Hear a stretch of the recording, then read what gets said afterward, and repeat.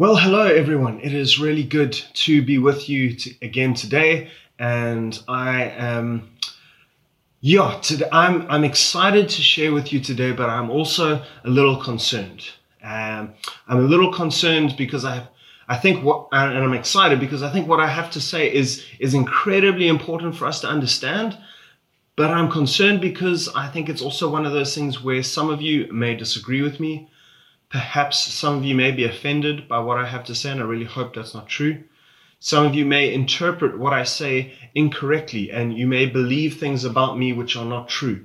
And so I really, really want to ask for you to have grace for me today as you listen, and to do your best to abide by the words of our former president, Jacob Zuma, when he asked us to listen properly. So please do your best to do that. I'll do my best to explain and to share as well as I can. And together, hopefully, we will grow together in the Lord. I have entitled my message for today, A Battle for Our Minds, Understanding and Responding to Critical Theory. And for many of you, you're like, what even is that? That sounds like a university topic. Why are we preaching about it? Is it going to be long, dry, and boring? What does it have to do with the gospel? And why are you telling me about this thing that I maybe even haven't heard of before? Those are all very reasonable questions, and I can understand why some of you might be asking them. And so I want to take a moment and do my best to answer them together. So here we go.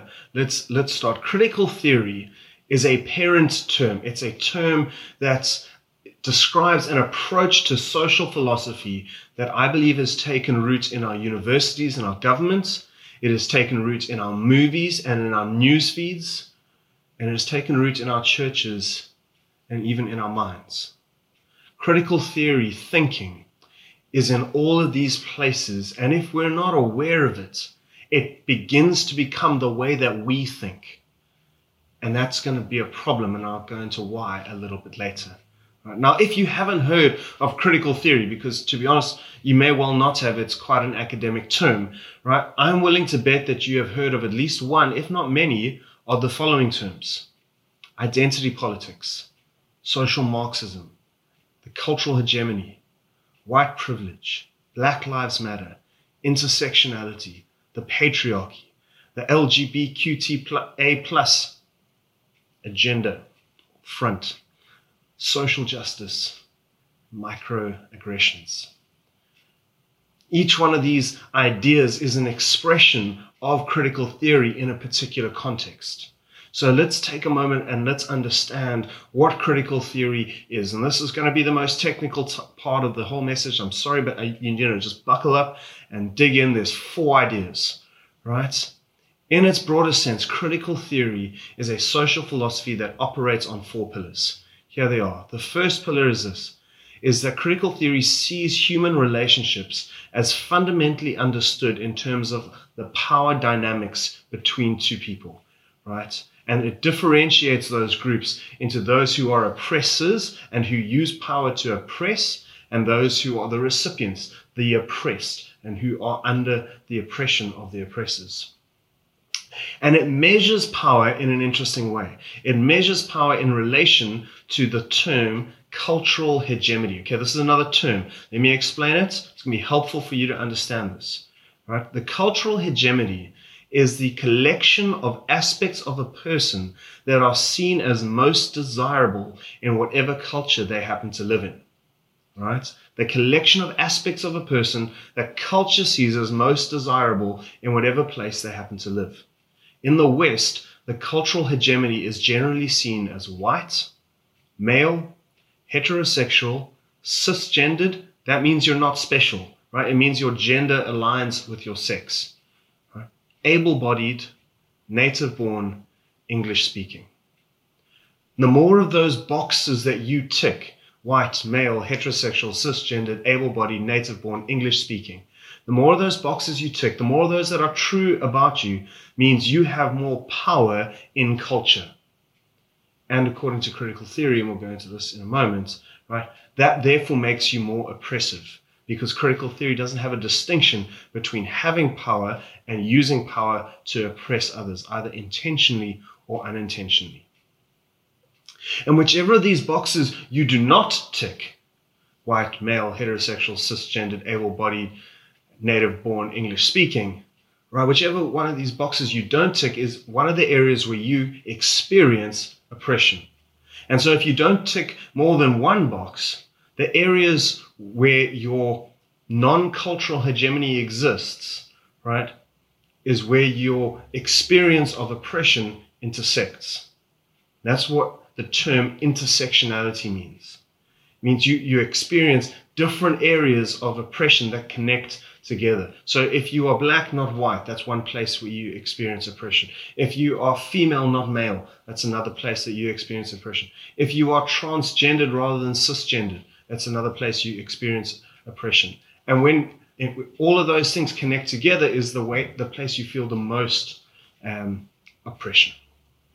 Okay, so that's the first pillar of critical theory, right? That human relationships are understood fundamentally in terms of the power dynamics between one person and another, and essentially between the one people group and another, depending on how you rank against the cultural hegemony of wherever you stay.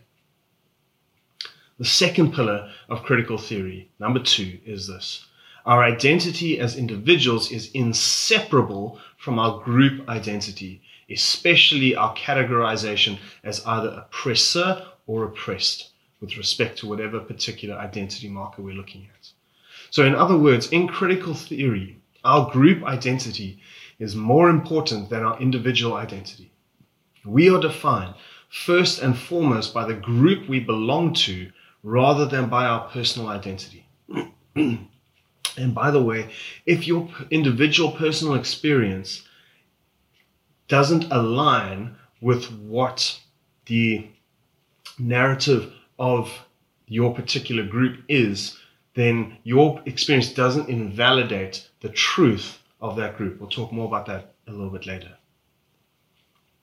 Now, third pillar, a little bit of pepper from lunch. All oppressed groups find their fundamental unity in their common experience of oppression. This is the idea of intersectionality that I just described earlier. Right?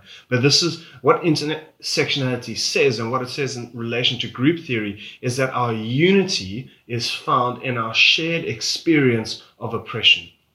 So when you read about critical theory, you will see that it talks a lot about allies. Allyship plays an important role in critical theory. For oppressed groups, they ally themselves together so that you'll often find, for example, that people and organizations who advocate for women's rights will tend also to advocate for gay rights or for transgender rights. Right. Whereas the responsibility of oppressors in critical theory is to lay down their power and then to ally themselves with those who are in oppressed groups.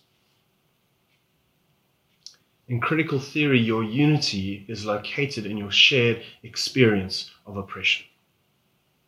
Okay, that's number 3. All right, fourth pillar, critical theory. That the fundamental human project is liberation from all forms of oppression. And so consequently, the fundamental virtue in critical theory is standing in solidarity against the oppressor. It's resisting the oppressor. This is the goal of critical theory. Critical theory aims for liberation from oppression, which it sees as the most significant and the most important goal in human experience.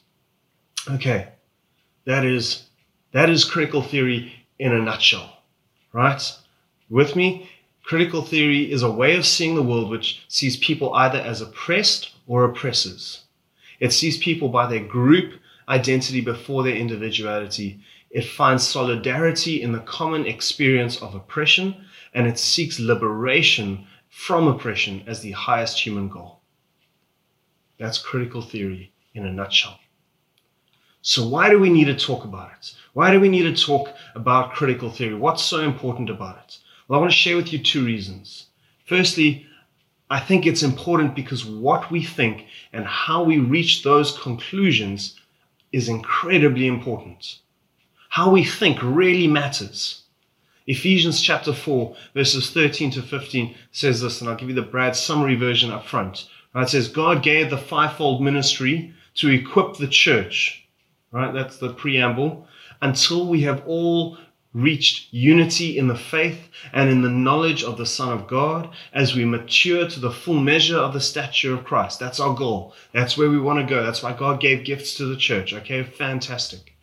Then Paul says, we will no longer be infants, catch this, tossed about by the waves and carried around by every wind of teaching and by the clever cunning of men in their deceitful scheming. Paul says there are people that are out there and they are looking to throw you this way and that way with their clever thinking, their clever teaching, and their deceitful scheming. We're going to come back to this a little bit later. But what we think and how we reach those conclusions really matters. Because what I think and what I choose to believe shapes the decisions that I make in my life. And it consequently shapes the actions that I take. And so if I end up adopting an unbiblical or an ungodly way of thinking, then the decisions that I make and the actions that I take are going to follow a similar track. And quite often they're going to have unbiblical or ungodly results. And that's the last thing I want as someone who loves and follows Jesus. Secondly, I think we need to talk about this because critical theory thinking is really insidious. Okay? Slightly big word, my apologies. What do I mean? I mean, critical theory doesn't announce itself, doesn't come out with a banner and says, hey, I'm critical theory, right? It's probably because critical theory is actually a bit of a Marxist idea, and Marxism doesn't really have the best rep most of the time in the Western world, right? But critical theory cloaks itself in good, godly, and biblical terms. Critical theory will often use words like liberation, equality, justice, transformation. And by using words and ideas like these, and because it's so dominant in the cultural narrative that we're a part of, we begin to assimilate its ideas because they seem to align with the goals that we have, which are good. And it's difficult to disagree with because when you do disagree with critical theory, it often results in you getting shamed. And that's a really unfortunate thing, which again, we'll talk about a little bit later. So for these two reasons, I really believe it's critical that as a church we understand what critical theory is. And so that's what I'm going to take some time to do in this message. All right. So that's it. Well done. You've made it through the intro. Good job. That's definitely the most technical part of the message. We've done most of our definitions and new terms and all that stuff, right? So well done. You've done the hard part. If you want, pause the video now, grab a coffee, freshen up, get a new snack if you're peckish. You ready for round 2? Good? Okay, let's jump in. Before we go any further, before we start digging into more stuff, I need to make sure that I establish something that's very clear and very important. And that's this. Critical theory is a pathway to an outcome, right? And its outcome is the liberation of those who are oppressed. Whilst I believe that critical theory is a dangerous, ingenuous, and unhelpful pathway, and I really believe that doesn't mean that I don't desire some of the outcomes that critical theory has been used towards achieving. Does that make sense? Right? Some of the things, some of the places where critical theory thinking has been used has been to achieve outcomes that I believe are good and godly and right. And I want to fight for those outcomes. I want to contend for those outcomes. I want to see us as Christians pushing to see that happen in the world and in the church. Right? Racism is a very real sin.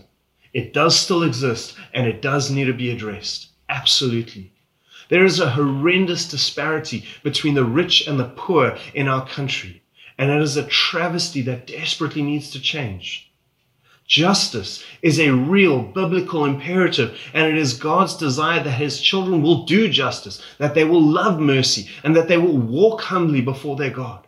That is absolutely what God says. Right? Pure and genuine religion in the sight of God the Father means caring for orphans and widows in their distress and refusing to let the world corrupt us. When we bear one another's burdens, we fulfill the law of Christ. We demonstrate the genuine love that we have for one another. Jesus said to us, when you feed the hungry, when you clothe the naked, when you care for those who are sick, when you welcome in the stranger and you go and visit the incarcerated, he receives those actions on their behalf. And he says, if you fail to do these things, you're actually rejecting him and you face eternal damnation. Right? These are really good and godly and biblical imperatives that I wholeheartedly affirm and I commend you towards, and nothing that I say in this message should be understood to negate this in any way. Please listen properly. Hear me here. I desire these outcomes. I believe in these outcomes. I believe God has called us to contend for these things. But I believe that critical theory is a pathway that purports to achieve these objectives. And it's that pathway rather than the objectives themselves that we're going to examine. And it's the pathway, not the objectives, that I take issue with and that I think is a danger for us. Have you got me? You heard my heart. Please hold that. Right? Don't miss that. Here's what we're going to do in the rest of this message. We're going to examine the differences between the critical theory pathway and the pathway that Scripture gives us. We're going to consider why I believe that critical theory is dangerous in general. And then we're going to look at what happens if critical theory is allowed to thrive inside a Christian community. Okay, those are our next 3 steps. I'm going to try and not belabor this, right? But we're going to dig into them because I think those are important for us to consider. So let's go into the first one, where critical theory and Christianity diverge. As we'll see in this next section, critical theory is actually a worldview. It answers many of the same questions that Christianity does, but it gives very different answers to those questions. And these differences are particularly pronounced in 3 particular areas: when we think about identity, when we think about power, and we think about purpose. So let's pause and let's look at these 3 ideas as Scripture talks about them and has critical theory talk about them. Identity. When it comes to understanding who we are, Christianity and critical theory are almost polar opposites. They're poles apart. Right? Because in critical theory, who you are is defined primarily by the groups that you fall into. Are you black or white? Are you male or female? Are you rich or poor? Are you English or Xhosa? Right? In critical theory, these group markers are significant because they distinguish you, they separate you from the cultural hegemony that's above you and oppressing you, and they are primary distinctions of your identity. And to the degree that someone else doesn't share these categorizations, they are different to you and they are other than you and they can't understand you. In critical theory, your identity is first a group identity before it's a personal one. You are first white, then a man, then English, etc. before you are Brad. And you can only find true solidarity with those who share your particular group markers. And the best that someone outside your group can, and according to them should do, is to become an ally. Is to become someone who acknowledges the difference between you and me, that supports you in your identity and in your experience of oppression. But Jesus fundamentally subverts these distinctions through the gospel in 2 ways. Firstly, before God, we are treated as individuals before we are treated as a group. God looks down and speaks to us and interacts with us and calls to us as in a one-on-one fashion. God treats us as individuals. Let me illustrate this to you with how Paul talks about Abraham's descendants and the people of Israel.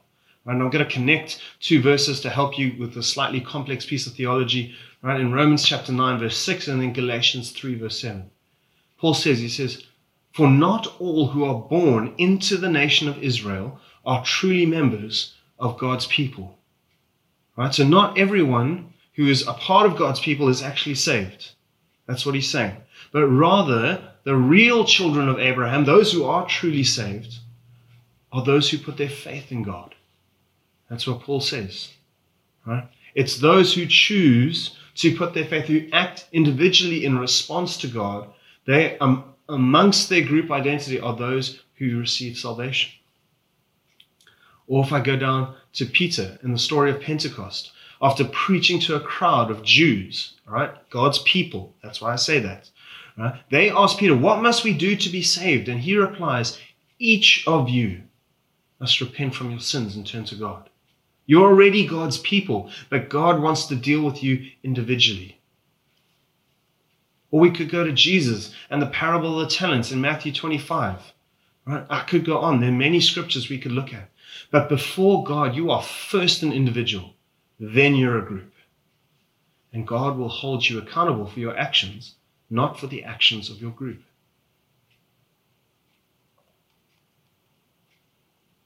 Oh, I'm losing my place here. Okay, here we go. Secondly, the gospel subverts the distinctions of critical theory's group identity by creating 3 new group identities that take priority for the Christian over any other. Does that make sense? You with me? Right? The gospel subverts critical theory's thinking of group identities because it creates 3 more primary identities that bring us together rather than pull us apart. Firstly, in the gospel, we recognize that all humans are made in the image of God. And so we share a commonality that binds us together because all that is different about us is still a common expression of the image of God in someone else. Whether we are black, white, colored, Indian, Asian, all of us are made in God's image and we are expressions of God's self-disclosure. That's beautiful. Secondly, all Christians share in the common identity as sinners saved by grace. For all have fallen short of the glory of God, writes Paul. There is no one righteous, not even one. All of us share in the common guilt of sin, but in critical theory, sin is confined to those who are in the cultural hegemony. Right? And guilt is disproportionately assigned to them as the oppressors. However, the actions of the oppressed are seen as justified. Think of the Free State fires that we've had recently caused by arson and endorsed by the EFF. Think of the fees must fall protests. I'm not talking about the validity of the protests themselves, but how those go about and what happened as a result of that. Think of the looting and the rioting in America after the death of George Floyd, which was terrible and tragic and ungodly and wrong. Right, the death. But Jesus does not excuse our sin because of our group identity. That's not how it works in the gospel. All of us carry the responsibility for the sin that we have committed, and we find ourselves united because we all need a savior. Because when we actually look inside ourselves, we see that all of us are sinful and depraved people that just desperately need a savior. And we've been saved by Christ, and we've been conformed into his image. And that leads us into the third shared identity that we have. Right, that identity of redemption, that identity of being sons and daughters of the Most High God. Because having been saved, we get brought into God's family. We become members of God's family. We become brothers and sisters together in Christ. And that radically binds us together beyond any distinction that critical theory can make. Paul writes, and he says in Galatians chapter 3, verse 28, there is no longer Jew or Gentile, slave or free, male or female. There is no longer any of those things, for you are all one in Christ Jesus. You have all got equal value before the Father. None of those things distinguishes you above one another anymore.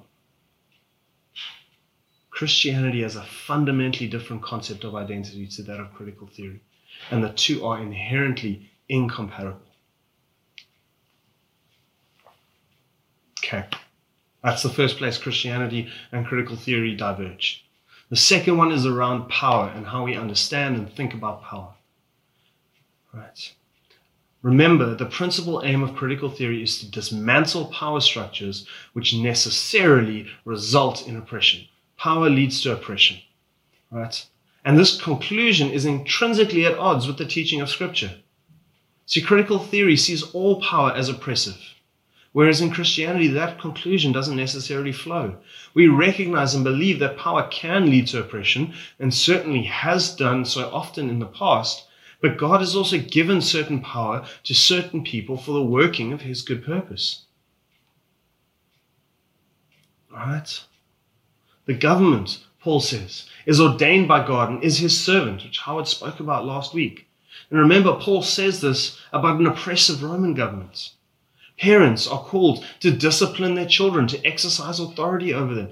Elders are called to rule with authority, to protect and to discipline the church. These are good measures. These are good measures of power. Fundamentally, God exercises sovereign power over all his creation, and that's not an expression of his oppression, but rather of his right and just government. But according to critical theory, the very fact that God rules is an expression of his oppression of humanity. And so again, this tenet of critical theory cannot fit within a Christian worldview. They don't connect together. Thirdly, let's think about liberation. Right? The goal of critical theory is to fight for liberation. And sometimes this goal of liberation is laudable, particularly when it's about liberation from sin or sinful oppression. But all too often, it is liberation to sin that is being fought for. It's the fight for the liberation of homosexuality, destroying God's design for sex. It's the liberation from cisgender norms, destroying God's creation of male and female. It's the liberation from the patriarchy, destroying God's design for loving, trusting, complementary male and female relationships. The reason for all of this is that critical theory is morally relative. It fights for the liberation of whoever feels oppressed, whether or not that oppression is real or imagined, and whether or not the freedom for that oppression is morally right or not. But as Christians, we believe that there is an absolute right and wrong, and that God has defined those terms. But critical theory cannot accept that restriction and thus finds itself incompatible with Christianity. Additionally, Christianity's primary aim is to extend the kingdom of God. The liberation primarily in view in the gospel is the liberation from the bondage of sin rather than from the bondage of men. And this is illustrated by the fact that for the first 400 years of the early church, that where it existed under direct, specific opposition, and neither Jesus nor the early church set about to dismantle the Roman power structure that actively sought to murder them. Instead, they sought to establish the kingdom of God within that oppressive structure. Christianity and critical theory have different goals, and they have different paths for achieving those goals. Okay, well done. Made it through another section. I'd say we're almost done. We're kind of almost done. We're definitely past halfway, right? And we're going to look at the last two ideas. Right. Why do we not just need to avoid critical theory, but why is it actually dangerous? And I believe it's dangerous for a number of reasons. The first one is this: critical theory closes down genuine discussion. This happens because critical theory believes that truth is relative and connected to the perspective it's being viewed from. So generally speaking, we believe that truth is verifiable. Right? And the more information that we have, the better we're able to verify what's true versus what's not true. But critical theory sees truth as relative to your social location. Okay, it's another term, right? Your social location is essentially determined by your divergence, by your difference from the cultural hegemony.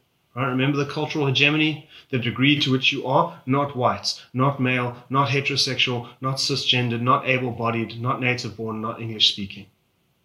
Right? However many of those places you have, that defines your social location. And according to critical theory, only those who share a social location can truly comprehend the truth of those locations. So essentially what this means is that according to critical theory, those who are members of the cultural hegemony will never see things the same way as those who are not. And therefore they are disqualified from speaking into issues that affect those who are oppressed. Because they can't understand, they can't see, they don't have the truth. The oppressor's role is to be silent and to learn from those who have an experience of oppression. In this way, critical theory values anecdotal evidence over empirical evidence. It values an individual story over correlated data. But it also only does this in one direction, because critical theory only values stories that actually reinforce its narrative of oppression. So people who have stories that run in the opposite direction either haven't understood their oppression properly, or else they've abandoned the truth of their social location and they've embraced the oppressive thinking of the cultural hegemony.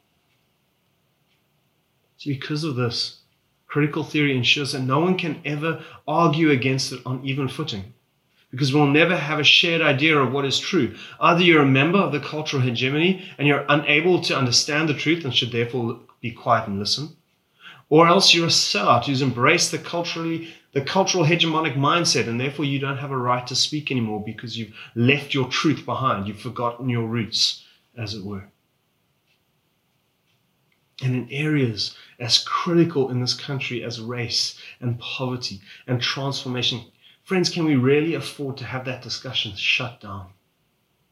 Can we really afford to say to people, you don't have a voice, even if you're my brother in Christ, even if you're my sister in the Lord? You don't have a voice because you don't understand. It's the first reason I think critical theory is really dangerous. Second reason is this: critical theory is not just a theory. Right? I know that's weird. Right? But critical theory is actually a worldview. By this, what I mean is that critical theory is not just an abstract concept that's contained to areas of race and gender relations that has no bearing on the rest of our lives. If that was the case, then it wouldn't be that bad. And we could kind of just put it over there and try and ignore it. But critical theory begins to answer some of the most basic questions in life. It answers who we are. It says you are defined by your group identity. It answers what our fundamental problem is. It says your fundamental problem is oppression. Right? It says it answers what the solution to that problem is. Either you need power, so you must acquire it, or you have power, therefore you must divest yourself of it. It answers the question what our primary moral duty is. It says the primary moral duty of man is to fight for liberation. And that's how we should live. To seek always to bring liberation for the oppressed. And what this means is that when we begin to embrace the tenets of critical theory in isolated areas of our lives, it invariably bleeds over into all other areas as well. You can't really be a logically consistent three-point critical theorist. Right, that's a super bad theology joke for some of you Calvinists out there. Right. When we begin to accept the ideas of critical theory, it either begins to taint the way that we think about everything, or if you're not self-reflective enough for that, you become logically inconsistent with your own value system. And that's a really dangerous thing. That's not how I want to live. That's not how I would hope you want to live either. The third reason I think critical theory is really dangerous is that I believe that there is a spirit behind critical theory. And I don't have the time here to offer you the proof for the statement because we're already 30 minutes in, right? And you're all nod off perhaps, but I'd be happy to engage with anyone who wants to. But let me read to you from 1 Timothy 4, from 1 to 3. It tells us, it says, now the Holy Spirit tells us clearly that in the last time some will turn away from the true faith and they will follow deceptive spirits and the teachings that come from demons. These people are hypocrites and liars. Their consciences are dead. They will say it's wrong to be married and it's wrong to eat certain food. But God created those foods to be eaten with thanks by faithful people who know the truth. Let me give you an example in the world that we're living in at the moment. Sorry, this is the world we're living in at the moment. This last times, right? I'll give you an example. Some of you might know about the Black Lives Matter campaign and the hashtag. You may or may not know that there's an organization behind that hashtag. You may or may not know that they have a website. They used to have an About Us page, a manifesto page, which they took down. Right? You can find the link in the description below on my reference list, right, if you want to see what that said. One of the statements on that manifesto read, we exist to disrupt the Western prescribed nuclear family. They said, we don't think kids should grow up in a loving family of a mom, a dad, and some brothers and sisters. That's what they're saying. Why are they saying? Because they want to exclude dads. That's why they're saying it if you read the rest of the statements. That statement doesn't come out of a vacuum, friends. It comes from a demonic agenda. And this is not about Black Lives Matter and not about the organization, even though it is strongly like critical theorist. But this thinking, critical theory, doesn't come from human reasoning. I believe it is demonically inspired paradigm of thinking that is masquerading as an angel of light, and its chief aim is to bring about the destruction and the subversion of a godly worldview, and it wants to sow and perpetuate discord among the peoples of the earth. That's a big statement. I know that's a big statement. I really believe that. And if I'm right, and I may be wrong, but if I'm right, and I believe that I am, there are two implications for us. We need to recognize how serious this agenda is. It's not just a wave of thoughts, but it's something that the enemy is using to damage what God has established in the world. And that's a big thing. But more than that, we need to make sure that inside God's church, we don't adopt a demonic worldview. That would be terrible. Secondly, and perhaps even more importantly, means we need to not take our disagreements about this thing out on each other. We must recognize, as Paul tells us, our battle is not against flesh and blood, but it's against the rulers and the authorities and the powers of the world's darkness, against the spiritual forces of evil in the heavenly realms. That's where our battle comes. When we're fighting a spiritual battle, that's where we're going. Our true enemy is the real enemy, and it's not our brother or sister in the Lord. So let's never demonize one another because they've embraced parts or all of critical theory, because they think differently around this thing to us. Let's love one another and work together to find the truth and the unity in Christ that are ours. All right. Third round done. Well done. Final round. You ready? Okay. This will be the shortest so far, I promise. What happens if we don't confront critical theory? What happens to the church if we don't deal with this way of thinking, this worldview that is invading our ranks? I want us to think about this for a moment, because my concern over critical theory is not simply a theoretical concern. I'm not just some weirdly academic guy, right, that likes to speak on weirdly academic ideas. It's a very, very practical one.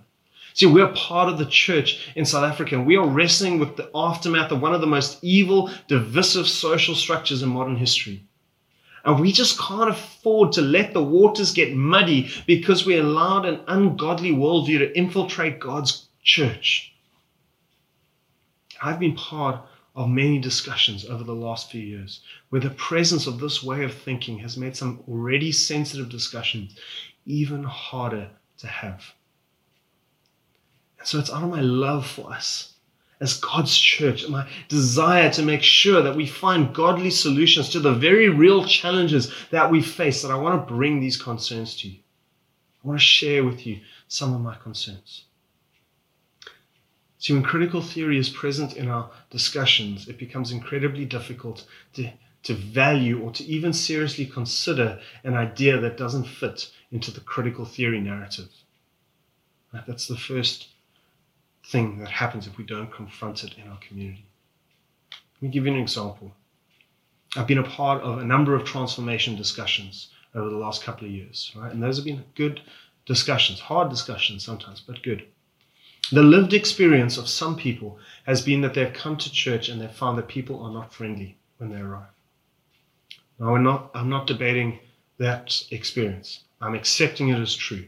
Now let's ask the question, why might that be the case? One reason might be that white people are choosing not to talk to people of another color. That might be a reason. Another reason might be that people are generally selfish and they choose to speak to those people who are already their friends when they come to church. Another reason might be that the person who came was shy and they hid at the back of the church and they avoided eye contact and they slipped away quickly afterwards. Like most of you introverts did the first time you came to church. Just joking, I promise. But when critical theory thinking is present, only the options that fit that narrative are considered. And so when you suggest that there might be something else contributing to the situation, it becomes really hard to recognize that and to see it, because critical theory gives us a lens that makes it hard for us to acknowledge anything that doesn't fit that narrative. Because truth is determined by our social location. And so if you are saying that something else might be the truth, well, it's because you actually, or might be the cause, you haven't understood the problem properly because you're not there. And that actually makes the real problem so much harder to identify and address, because we can't actually see it for what it is. That's the first reason, the first thing that happens when we don't deal with it in Christian community. Right. Another very real problem, and this is something I see and it breaks my heart, is critical theory puts a focus on victimhood. So it views everything through the matrix of oppressed or oppressor, right? These are the primary categories, the fundamental lens through which you're called to see yourself. And friends, if we adopt this lens, it has massive consequences for our self-image, particularly if you accept an identity that says you're an oppressed person. It means that you always see yourself as the victim, and it reinforces the idea that everything that happened to me is not my fault, and consequently there's nothing I can do about it. Now, some things may have happened to you that are not your fault, but it's unlikely that everything is the case. And this emphasis on victimhood creates a pervading sense of helplessness, which only actually makes the problem worse. And additionally, it prevents the oppressed person from ever seeing that they may have contributed to their situation. Right? They may not have, but they might have. And to suggest that is called victim blaming. And then you get shamed for blaming the victim if you suggest it. And if the victim can never take blame, but if the victim can never take blame, then we can never take responsibility for our own lives. I listened to a doctor once telling a story of how he had tried to help one of his overweight patients to live a healthier lifestyle because he wanted them to decrease the health risks that they were facing. Very real health risks associated with obesity, well established. But his very appropriate concern as this person's doctor was shut down because he was told he was fat shaming them. He's just picking on my identity as a fat person. That's my space where I experience oppression. And you as a fit person are shaming me.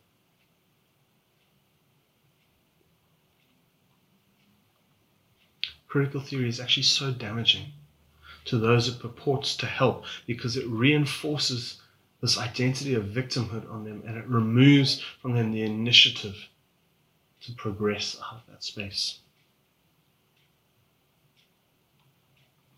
Finally, and if I may say so, perhaps most heinously, critical theory undermines and disrupts genuine Christian community. See, here's the thing. One of the things we need from one another in the church is to spur one another on towards righteousness. This means we need to sharpen one another as iron sharpens iron. It means we need to help one another recognize and repent of where there's sin that's been found in our lives. But when critical theory integrates itself into our community, it sows fear and distrust between genuine brothers and sisters. Imagine for a moment that I, as a white male, have seen sin in my friend Wilson's life. Wilson's one of the champions in my life group. Hey, Wilson, didn't know you were going to get a mention. All right, Wilson's a black guy, great guy, and I haven't, but imagine that I did, right? Now, when critical theory thinking is present, it's a bit of a tongue twister. Do you know the kind of fear I have to deal with if I want to help my brother towards righteousness? Because I'm afraid now that if I call him out on this thing, what happens if he plays the race card? What happens if he says to me that, Brad, because you're white, you don't understand? What happens if he says that because you're white, Brad, you don't have the right to call me out on this? This is a cultural thing. What if he thinks that I'm actually only saying this because I'm white and subconsciously I want to put him down, and actually I just want to feel superior to him? It's not the fact that I have love for him as a brother in my heart. What happens if he misses that and doesn't see that? What if for Wilson, on the other hand, he faces the temptation, he's got the card to play. So now he can hide behind a real sin issue with the shield of race. Right? What if he thinks, when I bring this to him, he has the temptation to think that I'm only calling him out on it because he's a black guy and because I'm an oppressor and therefore I want to be better than him. He's got the temptation to distrust me in my motives.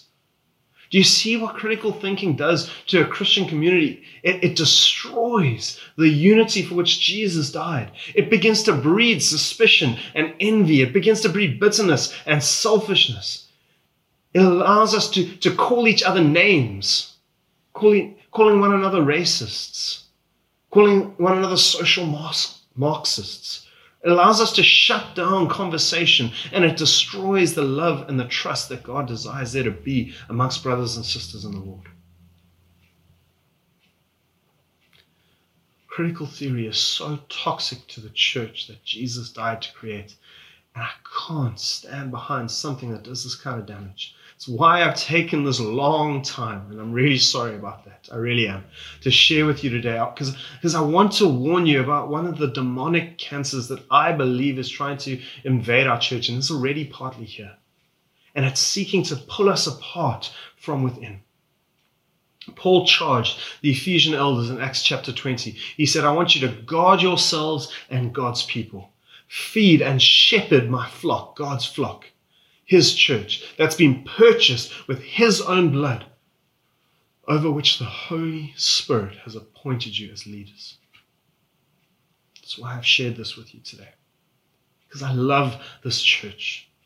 And I believe that each and every one of you is a critical part of it, and I love all of you as brothers and sisters in the Lord.